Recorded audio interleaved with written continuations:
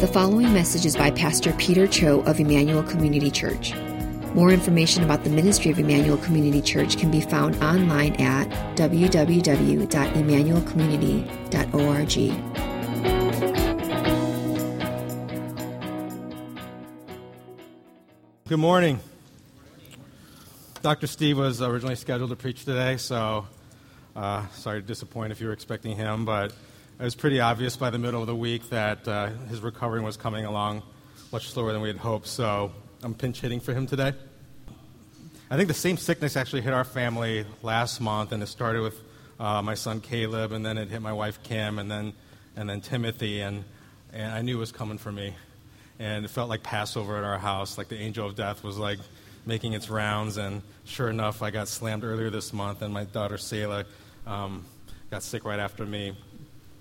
But it's that time of the year, right? I mean, everyone's getting sick. It's January in Chicago, and I think there's so many of us that are dealing with illnesses right now, and the prayer list is quite long. But this morning I wanted to share a story from the Bible that has a bit to do with sickness and healing.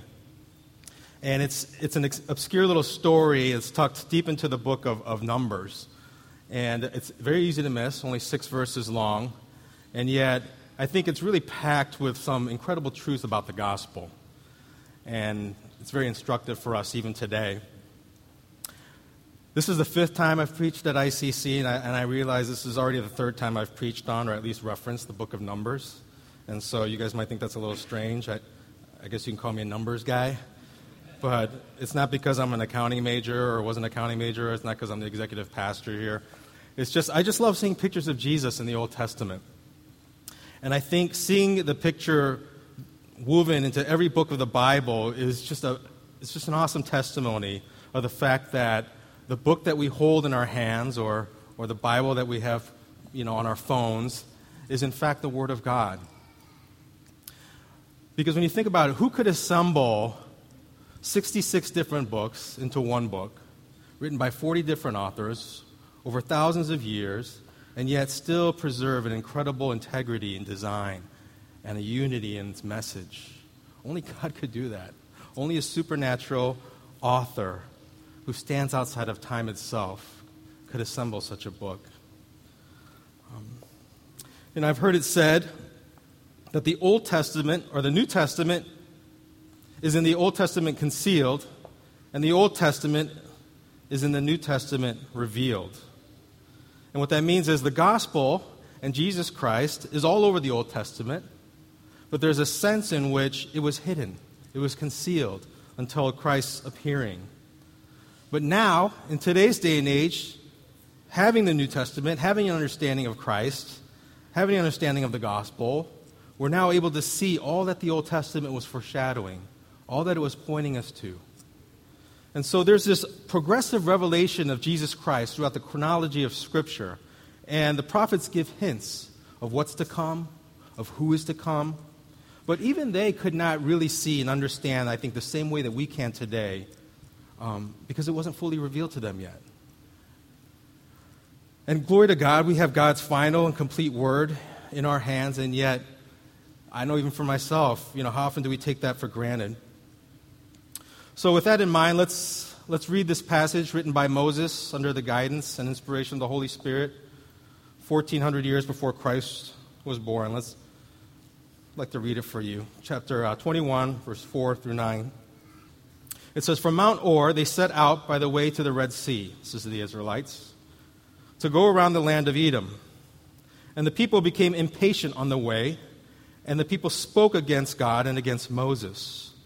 'Why have you brought us up out of Egypt to die in the wilderness? For there is no food and no water, and we loathe this worthless food.' Then the Lord sent fiery serpents among the people, and they bit the people, so that many people of Israel died. And the people came to Moses and said, 'We have sinned, for we have spoken against the Lord and against you. Pray to the Lord that he take away the serpents from us.' So Moses prayed for the people. And the Lord said to Moses, 'Make a fiery serpent and set it on a pole. And everyone who is bitten, when he sees it, shall live.' So Moses made a bronze serpent and set it on a pole. And if a serpent bit anyone, he would look at that bronze serpent and live. Amen. Let's pray together. Lord, we thank you for your word. Truly, it's a gift from you. And it's not just a testament, but a testimony that you are a supernatural God and you stand outside of time. Only you could have assembled such a good and glorious book that tells us, Lord, all about you, and that we can rest assured in, Lord, is the ultimate truth. And so, Lord, today we come before you. We want to hear from you. We want to receive your word.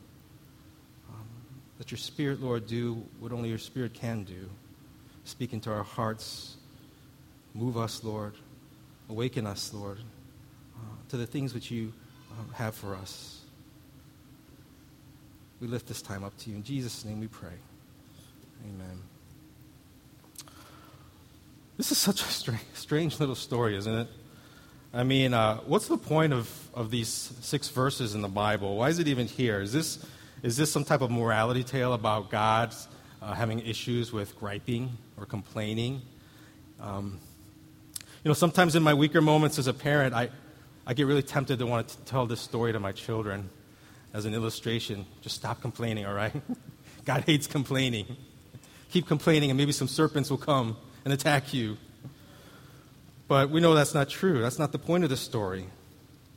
And when I first heard this story as a child, the truth is that is what I thought. I thought, wow, God doesn't like complaining. Don't complain. And it put the fear of God in me. And I'm not talking about a good kind of fear. It's a very unhealthy kind of fear. But that's not the right conclusion. That's not God's intention. There's so much going on here, and I think God wants us to know something about him. That's very important. And he wants us to know something about us, ourselves. That's very important. And that's why these 6 verses are here. When I was a kid, I had this almost unhealthy infatuation with snakes. And my dad, he didn't want us to watch TV all summer, and so he'd often take us to the library during summer break. And I'd check out like 10 books, and I'm not kidding, 9 of the 10 books would be about snakes. And I just loved reading about snakes. Our subdivision backed up into some woods in this suburbs of St. Louis that I grew up in, and one of the neighborhood friends and myself would often go into the woods and we'd go hunt for snakes. This is a garter snake. This is the exact kind of snake that we would go hunting for. And we would they're everywhere. So we would just grab a bunch of them where we could find them, under rocks, under stumps, whatever. And being a good Christian boy, we'd walk around the neighborhood with our snakes and we'd start throwing them into people's roofs. And it was kind of like the 2-tiered roof, where you had the windows on the lower one. So we would just start laughing, thinking about some unsuspecting mom or child opening their window, and all of a sudden there's a snake crawling towards them. And we were bad kids. We were just bad kids. But, garter snakes are one thing, right? You see them, they're harmless. They're really harmless. And part of the reason why I got so many books at the library on snakes is because I wanted to be able to identify, which are the good snakes and which are the bad snakes. Right? What are the poisonous snakes and which one are the pet snakes? And sometimes the differences are very subtle. Right? You just have to know the exact design of their stripes, the shape of their head, the sound of their hiss or their rattle. And where I grew up in Missouri, you had to look out for water moccasins, or otherwise known as cottonmouths. And if you were swimming outside, like I remember, we'd always be kind of vigilant. You see one? You see one? And we were just scared. We were scared because we knew this snake's like, you didn't mess with these snakes. They were serious business, and they were very poisonous, very dangerous. And most of you probably heard of the actor Harrison Ford with the recent Star Wars movie, but back in the early 80s when I was a kid, he was in his prime as an actor. And there was a movie that came out when I was a kid called Raiders of the Lost Ark, and it was about the adventures of this intrepid archaeologist named Indiana Jones. And I want to show you a scene from this movie because I think it'll give you a better sense of what the Israelites were dealing with in the wilderness in Numbers 21.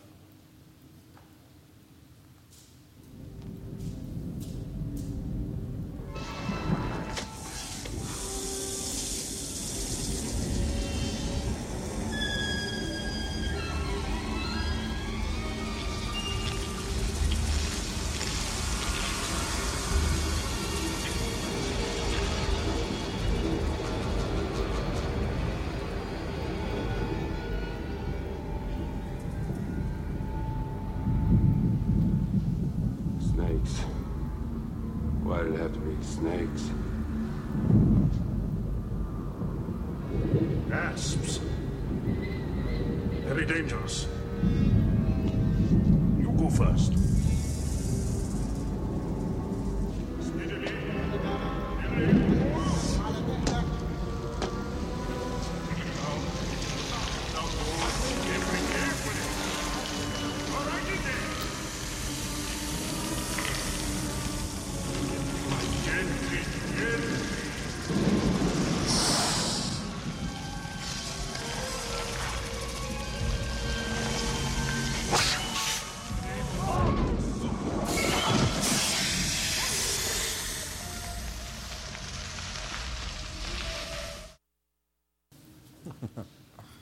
Anybody seen that movie? Good movie. It's frightening, isn't it? There's really places in the world where there are thousands of snakes that congregate into a very tight area like this. And again, just imagine yourself being stuck in a place like that. And I think it's easy to read a story like this in Numbers and not fully appreciate, the challenge of what the Israelites were facing on that day. And I think we need to ask ourselves, what did God want them to see that day? What does he want us to see from this story today? I think there are 5 things that we need to see from this passage. We need to see our sickness. We need to see our sinfulness. We need to see our Savior. We need to see his sacrifice. And we need to see our salvation. So we need to see our sickness, our sinfulness, our Savior, his sacrifice, and we need to see our salvation. In verse 6 of Numbers 21, it reads, "Then the Lord sent fiery serpents among the people, and they bit the people, so that many people of Israel died." Many people of Israel died. The people are getting bit, and they're dropping like flies. They're dying because once they're bit, they're infected with this venom. It's a very lethal poison. And it's just a matter of time before they taste death. It's 100% mortality rate. And suddenly the people of Israel cry out for help because they realize that they've been bitten. And they're sick. And they know that they need help. And the truth is, all of them are going to die in the wilderness, right? They know they're already going to die in the wilderness. They're there because of their lack of faith. But this incident is about to expedite the entire process, right? If anything, all this does is raise awareness of the imminence of their death. But their eyes are open to their sickness, and they begin to cry out for help. And it's interesting, I think, in the Gospels, when the Pharisees see Jesus eating with the sinners and the tax collectors, they become incredibly indignant. Like, what is he doing? Why is he eating with those guys? But Jesus' response is so simple. He says, "It's not the healthy who need a doctor, but the sick. I've not come to call the righteous, but sinners." And at first glance, you read that verse, and it's easy to think, well, Jesus is affirming the righteousness of the Pharisees. He's calling them righteous. But rest assured, that's not what he's doing here. Jesus is simply saying that those who find healing from him will only be those who recognize that they are in fact sick, that they're deathly ill. Whereas those who think they are healthy and not in need of a doctor will neither hear nor heed his call. And I think that's a very scary place to be deathly ill and to not even know it. I've shared this, I think, a couple of times now, but when my wife was sick with cancer, it totally blindsided us. And 4 years ago, life was just humming along. We thought she had a bad cold. It was literally 4 years ago around this time. It was in winter time. And she was really sick. I remember at one point, one of the nurses just sat me down and she just said, "Your wife is really, really sick." And we think about just the month. We have no idea when the cancer started growing in her body. And yet, we think about the months prior to when she began coughing and showing these symptoms, and we realize we diagnosed it completely wrong. It wasn't a cold at all. It wasn't bronchitis. It was lymphoma. And I think that's such a scary place to be. And yet that's where all of us are. All of us are born into sin. All of us are deathly ill. All of us need to be saved. And yet only some of us are able to truly recognize our sickness. And so in their desperation, the Israelites, they cry out to Moses. And it's interesting what they say. They recognize they've been bit. They know that they are sick. They recognize that death is imminent. And the first thing that they say is, "We have sinned. We have sinned." 3 simple words. That's all it took. And that brings me to my second point. We need to see not just our sickness, we need to see our sinfulness. We need to see our sinfulness. Verse 7 says, "And the people came to Moses and said, 'We have sinned, for we have spoken against the Lord. We've spoken against you. Pray to the Lord that he take away the serpents from us.'" We need to see our sinfulness just as the Israelites did. They don't get a lot right when they're out in the wilderness, but they get this right. They got this right. They recognize that they were deathly ill, and we need to do the same. Just like them, we have a poison in our blood. It's coursing through our veins, and it's lethal. It has a 100% mortality rate, and it's called sin. Every single one of us are going to die because of sin. And we cannot blind ourselves with the false hope that somehow we can save ourselves. We need to recognize that we need help that comes outside of us. We need the blood of a Savior because our blood's been infected. We have a sin problem. And the very one the Israelites had cursed, they're now turning to and they're asking for help to save them. And this is the irony. They had blamed God and Moses for bringing them out to the wilderness and causing them to suffer, when the truth is, had they simply demonstrated faith in God, faith in God's promise years earlier, remember when they're at the precipice of the promised land? If they had just trusted God then, they wouldn't be suffering out in the wilderness. They would be in the land flowing with milk and honey. And so the only reason why they were even there was because of their own lack of faith, and yet they cannot see that. They're blind to that. Until now, they see their sinfulness through their sickness. But I think this is what sin does. It blinds us to our own responsibility, to our own sin. And especially when we're suffering because of our own sin, it's so easy to blame God. It's so easy to blame other people. And you see that their bitterness of their situation leads to their blindness. But by the grace of God, they begin to see their sinfulness because of these snakes, because of this venom injected into their bodies. This is the election year, and so I don't know about you, I'm getting tired of hearing about these presidential debates because it just seems like empty words now. All these candidates are promising that they're going to fix America, and they have their plan, and once they implement their plan, everything's going to be okay, right? Or so they would have us believe. But in my opinion, the greatest leader of all time of a nation was Solomon. And if the life of Solomon teaches us anything, it's that even the wisest man in the history of the world is incapable of solving a nation's problems. His whole kingdom fell apart immediately after him. And why is that? Because our greatest problem is not racism. It's not classism. It's not poverty. It's not education or lack of education. It's not climate change. It's not global warming. Our greatest problem is sin. Our greatest problem is our sin. And every single problem in this country, in this world, can ultimately be traced back to sin. And so we need one who is wiser than Solomon. Wiser than Solomon, because not only is he going to rule justly, but he's going to save us from our sin. And so we need to see our sinfulness, but our sinfulness is what leads us to realizing our need for a Savior. We need to see our Savior. And that's the third point. We need to see our Savior. And so Moses cries out to the Lord, and what does God do? Tells us he gives Moses very specific instructions. He says, I want you to construct a bronze serpent. I want you to put it on a pole. I want you to raise it up.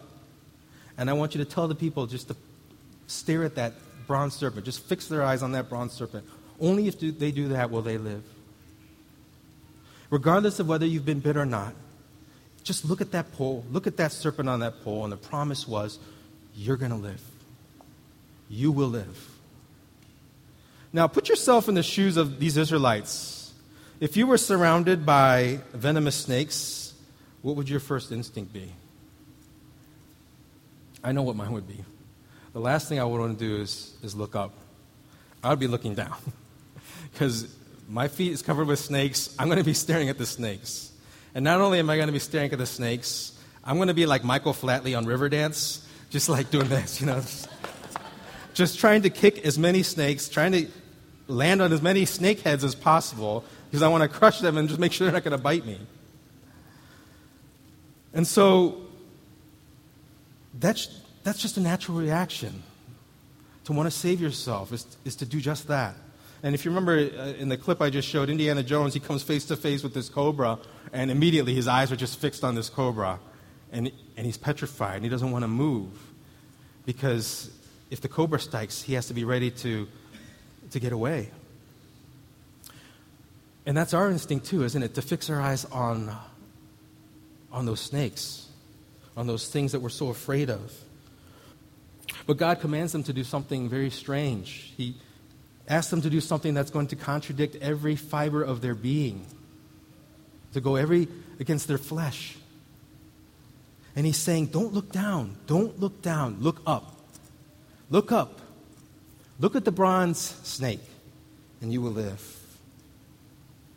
Now, on the surface, when you read that, it doesn't make a lot of sense, does it? Because God just got done telling these Israelites, they know, you're strictly forbidden from worshiping any other gods, and creating any graven images. They got in big trouble for that. Remember in Exodus? They got in really big trouble for worshiping a golden calf. And here we are in Numbers. Now God's commanding them to build a bronze serpent. So what's the deal here? Is a golden calf not okay? Bronze serpent, that's okay. What's going on here? Is God somehow contradicting himself? No, God cannot contradict himself. But he's conveying something about the gospel that I think even the Israelites didn't really fully understand then. But we can fully understand now. You see, the only way that they would find salvation was not through their own efforts to save themselves, but simply by keeping their eyes firmly fixed on that bronze serpent. And if you think about it, that requires a great amount of faith, when a poisonous snakes are just all around you, slithering by your feet. But the Lord says, no. Keep your eyes on that bronze serpent, which I've given you. You trust me. You trust my provision for you. This is your one and only hope for salvation. This is your only hope from imminent death. 14 centuries before Jesus even takes on flesh and bone, before the incarnation, God is telling his people, he's coming. He's coming. He's the hope of your salvation. He's my provision for you. Trust me. Fix your eyes on him. He is the author. He is the perfecter of your faith. And so we need to see our Savior because that is who God wants us to see. And we get so distracted by all the things in life that are biting at our ankles. They may not be literal snakes, but they're figurative snakes. And we're so afraid. And we can't keep our eyes fixed on Jesus because we're so consumed with fear. And I think we need to ask ourselves, what fears are consuming your faith? What fears are overcoming you? What are we so afraid of losing that we cannot fix our eyes on Christ?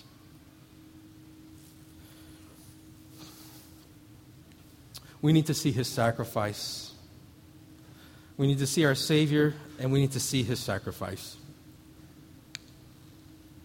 Why a snake of all things? Of all the animals of the kingdom that he could have used at his disposal, why did God choose a snake? God was very intentional about using a serpent because he was providing a type of Jesus to his people 1,400 years before he would send him. And what is a type? A type is defined as a method of biblical interpretation whereby an element found in the Old Testament is seen to prefigure one found in the New Testament. It may be a person, a thing, or an event, but often the type is messianic and frequently related to the idea of salvation. That's straight from Theopedia, very authoritative source. Let me put it in my words. When I think about types, I think of it like this. God is so awesome. He gave us his word as an expression of his love. But when I think about when I was dating Kim, I would write her these long letters, and I'm sure she threw most of them away. But I would also give her like flowers and things. And I didn't want to just give her a letter. I wanted to give her something tangible as physical evidence of my love for her. Even to this day, we do that, don't we? Whether we're married or dating, we don't just write notes and cards. Like usually there's a gift associated with that card, right? And we want to give the one we love actually something physical to be a reminder of that love, even beyond the written word. And when I think about types, I think of it that way, that God in his goodness and his grace is so desperate to help us to understand his great love for us, that even beyond the written word, he's given us these types all throughout. And we talked about remembering last time I spoke, and just even in communion, something very tangible, something very physical to help us to understand something very spiritual about his love for us. And so God in his goodness provides these types all throughout Scripture as a reflection and a reminder of his love for us. And I think the most well-known probably example of a type is found in the Passover lamb. Right, I mentioned that earlier, that God institutes as their long-awaited redemption from bondage for the Israelites from Egypt, the Passover lamb. And the lamb had to be a male lamb, remember? It had to be without blemish. It had to be perfect. And it was sacrificed in each household. And this was a picture, this ritual was a picture of an innocent creature being substituted as an atonement for their own sins of that household. And so the blood of this lamb was to be applied on 3 different spots on the posts of the door of the home. And it didn't matter if you were Jew or Gentile. It didn't matter. As long as you had that blood covered your house, you were spared. This is a type. This is a very powerful type of Christ found in the Old Testament. And Jesus is the ultimate fulfillment of this type, because we find that John the Baptist, upon Jesus' arrival, proclaims Jesus. He says, "Behold, the Lamb of God who takes away the sins of the world." This is the ultimate Lamb.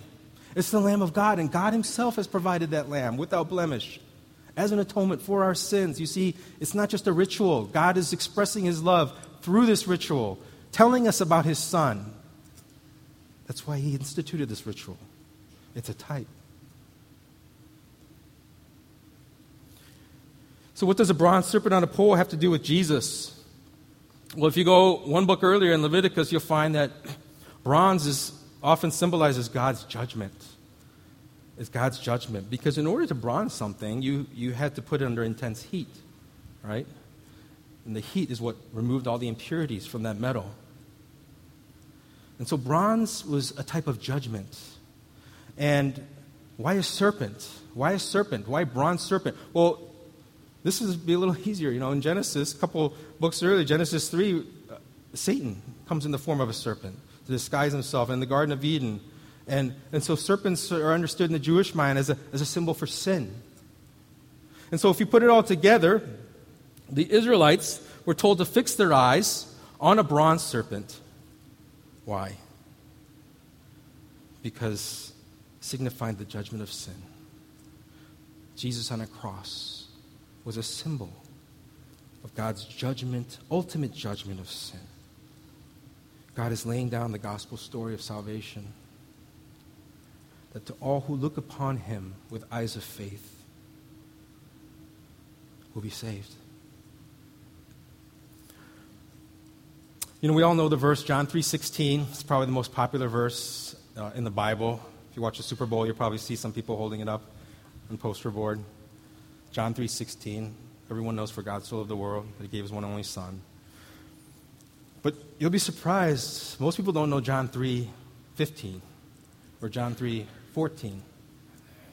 But John 3:14 and 15, very interesting. Jesus is speaking to Nicodemus, a Pharisee. And right before John 3:16, this is what he says. He says, "And as Moses lifted up the serpent in the wilderness, so must the Son of Man be lifted up, that whoever believes in him may have eternal life." Whoa. Here's Jesus talking to a Pharisee, an expert in the books of Moses, the Pentateuch, right? He knows numbers inside out, Nicodemus does. And so Jesus is meeting him exactly where he is. And his encounter with this Pharisee is so different from the next chapter when he encounters the woman at the well, the Samaritan woman.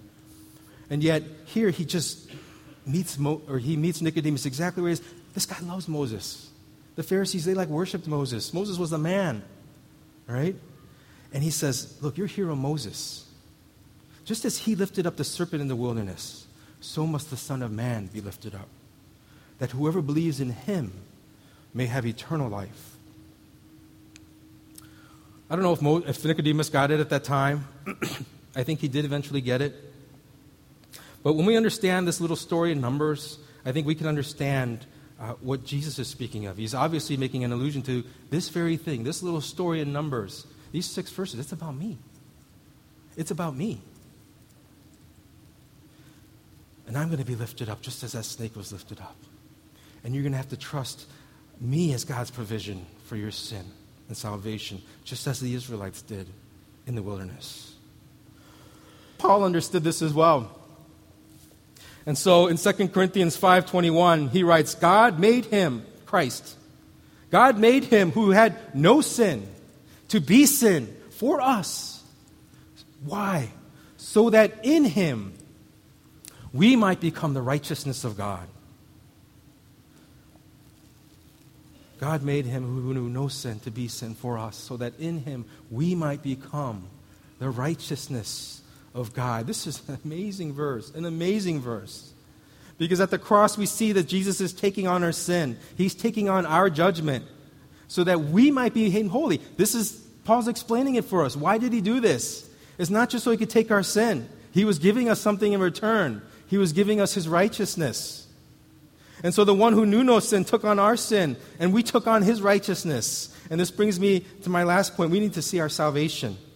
We need to see our salvation. Because if we say that Jesus died for our sins, that's really only the half of it.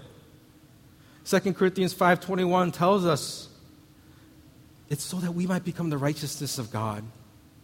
Jesus didn't come to earth simply to take on a human nature. We celebrated that last month at our Christmas service, the great incarnation. But that was just the first step. That was only part of it. He came to earth to take on our sinful nature so that we could take on his divine nature. And so, to put it more simply, God, didn't just take on a human nature. He took on the worst. He took on the worst of human nature. He took on our sin. And this is what theologians call the great exchange. The great exchange. He took my sin. He took my sorrow. I take his righteousness. I receive joy. It's the most lopsided, one-sided trade in the history of the cosmos for all time, for all eternity. And yet God did that for us. He took the short end of the stick and he laid himself on the cross. This is the great exchange. And we need to live by that promise. We need to understand you're clean. You fix your eyes on Christ. You receive that by faith. You're clean. You are pure. You are righteous. You're perfect in the sight of God. You may not feel like that, but you receive that by faith. And when he looks upon you, God the Father says the exact same thing he said to his Son. He says, I love you. He says, I'm very well pleased by you. And it's such a beautiful thing when you think about it, that God not only took our sin, but that he gave us his righteousness. And through that, we are so well loved. And it's not because of anything that we've done. It's just because of the righteousness of God's Son that's been imputed to you and to me. And so there's nothing that you can ever do that can garner more favor from God. There's nothing you can do to increase God's love for you. He loves you perfectly already. And so God didn't just take your sin. I've said this so many times already. He gave you his righteousness. And that is why the Apostle Paul constantly reminded the New Testament churches. He's always telling them, you're saints. He refers to them as saints. Saints. Saints. You're saints. And it's not because they live such pure and holy lives. I mean, just read Corinthians. They're really messed up people. Read Galatians. Some really messed up people. But it was to remind them. He was calling them saints to remind them that the work of Christ, that Christ did on the cross, it's complete. It's done. It is finished. And it's by faith now that they were to receive the righteousness of God. And now they are to go as saints and live in that promise. God cannot love you anymore. You cannot be any more righteous than you already are. You receive by faith and you live in response to that gift. See, in the end, his blood would be offered up for me and would cleanse the poison in mine, in my blood, in your blood. We just have to receive it by faith, and we receive his cleansing blood by faith. You know, I find it so interesting that the very first prophecy of the Messiah can be found in Genesis chapter 3. You don't have to go very far in the Bible. In the very beginning, the fall of the garden, Eden, God tells Satan, in the form of a serpent, he says, he will crush your head, Jesus, and you will strike his heel. He will crush your head. The Messiah, my son, will crush your head. You will strike his heel. And if you've ever seen the Mel Gibson's movie, The Passion of the Christ, in the opening scene, Christ is praying in the Garden of Gethsemane, and he's really struggling in his prayer all night. And it gets to this point where he's accepting the bitter cup that God has for him, the way of the cross. And Gibson, I love how he does this in his sanctified imagination. Gibson imagines Jesus rising up. And do you remember the end of this prayer? And he crushes the head of this serpent, literally. And it was just a nod to this verse. It's this, in the drama of the story, showing in a very physical way, not just a spiritual way, of what was going to happen in the spiritual realm when Jesus took that cross. He was crushing the head of Satan. And so the prophecy of Genesis 3:15 is fulfilled in the cross of Calvary. Satan may have caused some damage to the Son of God. He may have struck his heel. But Christ would deliver the ultimate blow. He would crush the head of Satan. He would crush his head. And this is why we don't have to look down. We can look up. We can look up. Because when we fix our eyes on Jesus and trust in the finished work of the cross, we are living in the promise that he will fight our battles. He will grant us the victory. He will deliver the ultimate crushing blow on the greatest serpent of all, Satan himself. And he has done this. He's done all of it so that we could be restored back into a loving relationship with him, so that we can be united with a holy God that we've been separated because of our sin. And so what was lost in the Garden of Eden is now restored in the cross of Calvary and in the empty tomb. This is the gospel in a nutshell. This is the gospel in Numbers chapter 21, just in 6 verses. You know, I've shared, like I said many times before, but when Kim was sick with lymphoma, she had a lot of other issues, more pressing issues than even the cancer itself. And things were very touch and go the first couple of weeks she was diagnosed. And I remember after she had some surgeries to deal with some of her other issues, they started the chemo regimen on her. And it was a pretty intense, aggressive regimen.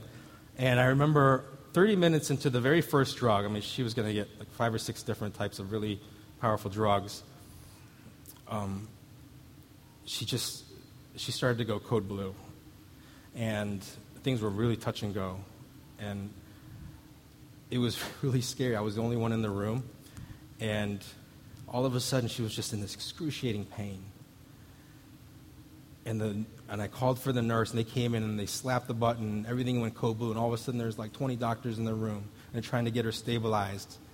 And they finally do, and they pump her with all these pain meds, and so she just goes unconscious, and then we roll her over to the ICU. And I remember thinking, it's so hard to see someone that you love suffer so greatly. And I was so scared because in my mind, we had all these drugs we had to take. She couldn't even get through the first one. She couldn't even take a little dosage of the very first chemo drug. And so I remember laying in the room with her, and I'm sorry, it's so hard even to think back.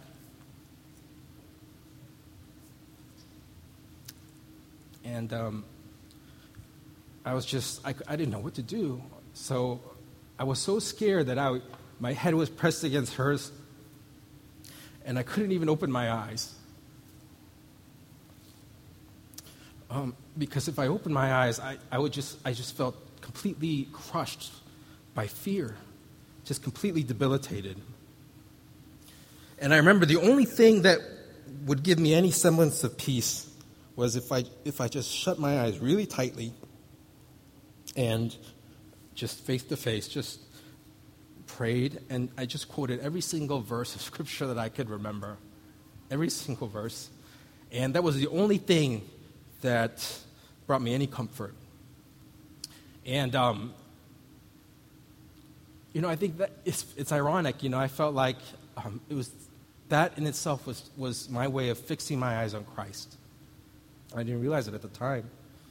And yet, in a physical sense, here I am, closing my eyes as tight as I could, and yet, in doing so, I was fixing my eyes on Christ, and that's the only place that I could find peace in that moment. And, I'm sure many of you have had moments similar like that in different ways.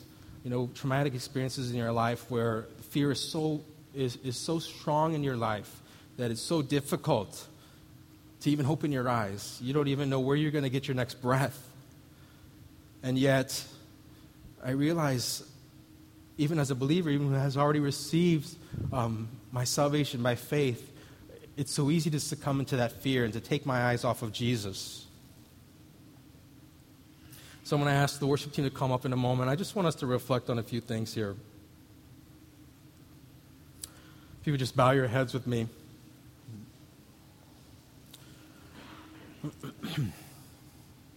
We all succumb to fear, I think, in our lives from time to time. Fear is such a powerful emotion.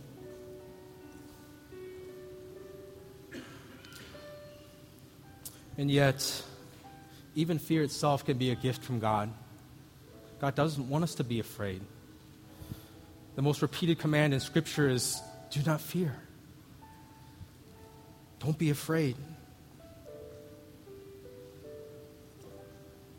But even God in His goodness can redeem our fear. Tim Keller, in his book, The Songs of Jesus, he writes, our fears can serve an important purpose. They show us where we have really located our heart's treasure.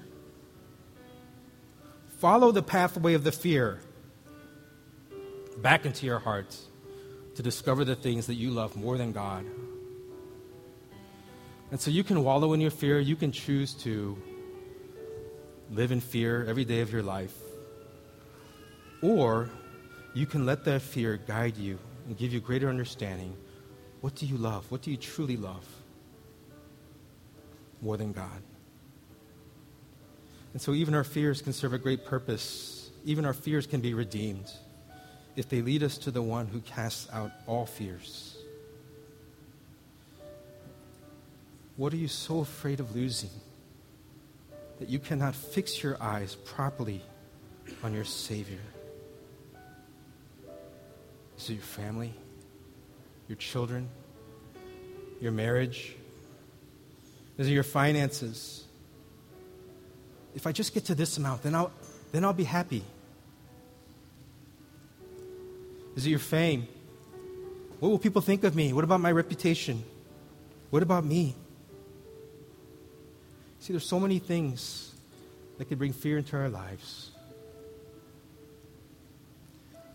And yet only in God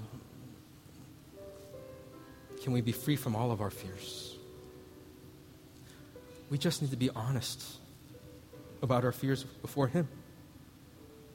We give them to Jesus. We ask Him to grant us the faith to fix our eyes on Him. He's faithful. You know, this song that's playing in the background here, it's just a very simple hymn. It's a hymn that actually Kim kept coming up into Kim's mind that week. We discovered she had cancer. And so I remember 1 week after we were diagnosed, we just started singing this hymn together in the hospital room. And it was so simple and yet so comforting. And it says, turn your eyes upon Jesus. Look full on His wonderful face. And the things of earth will grow strangely dim in the light of His glory and grace. Turn your eyes upon Jesus.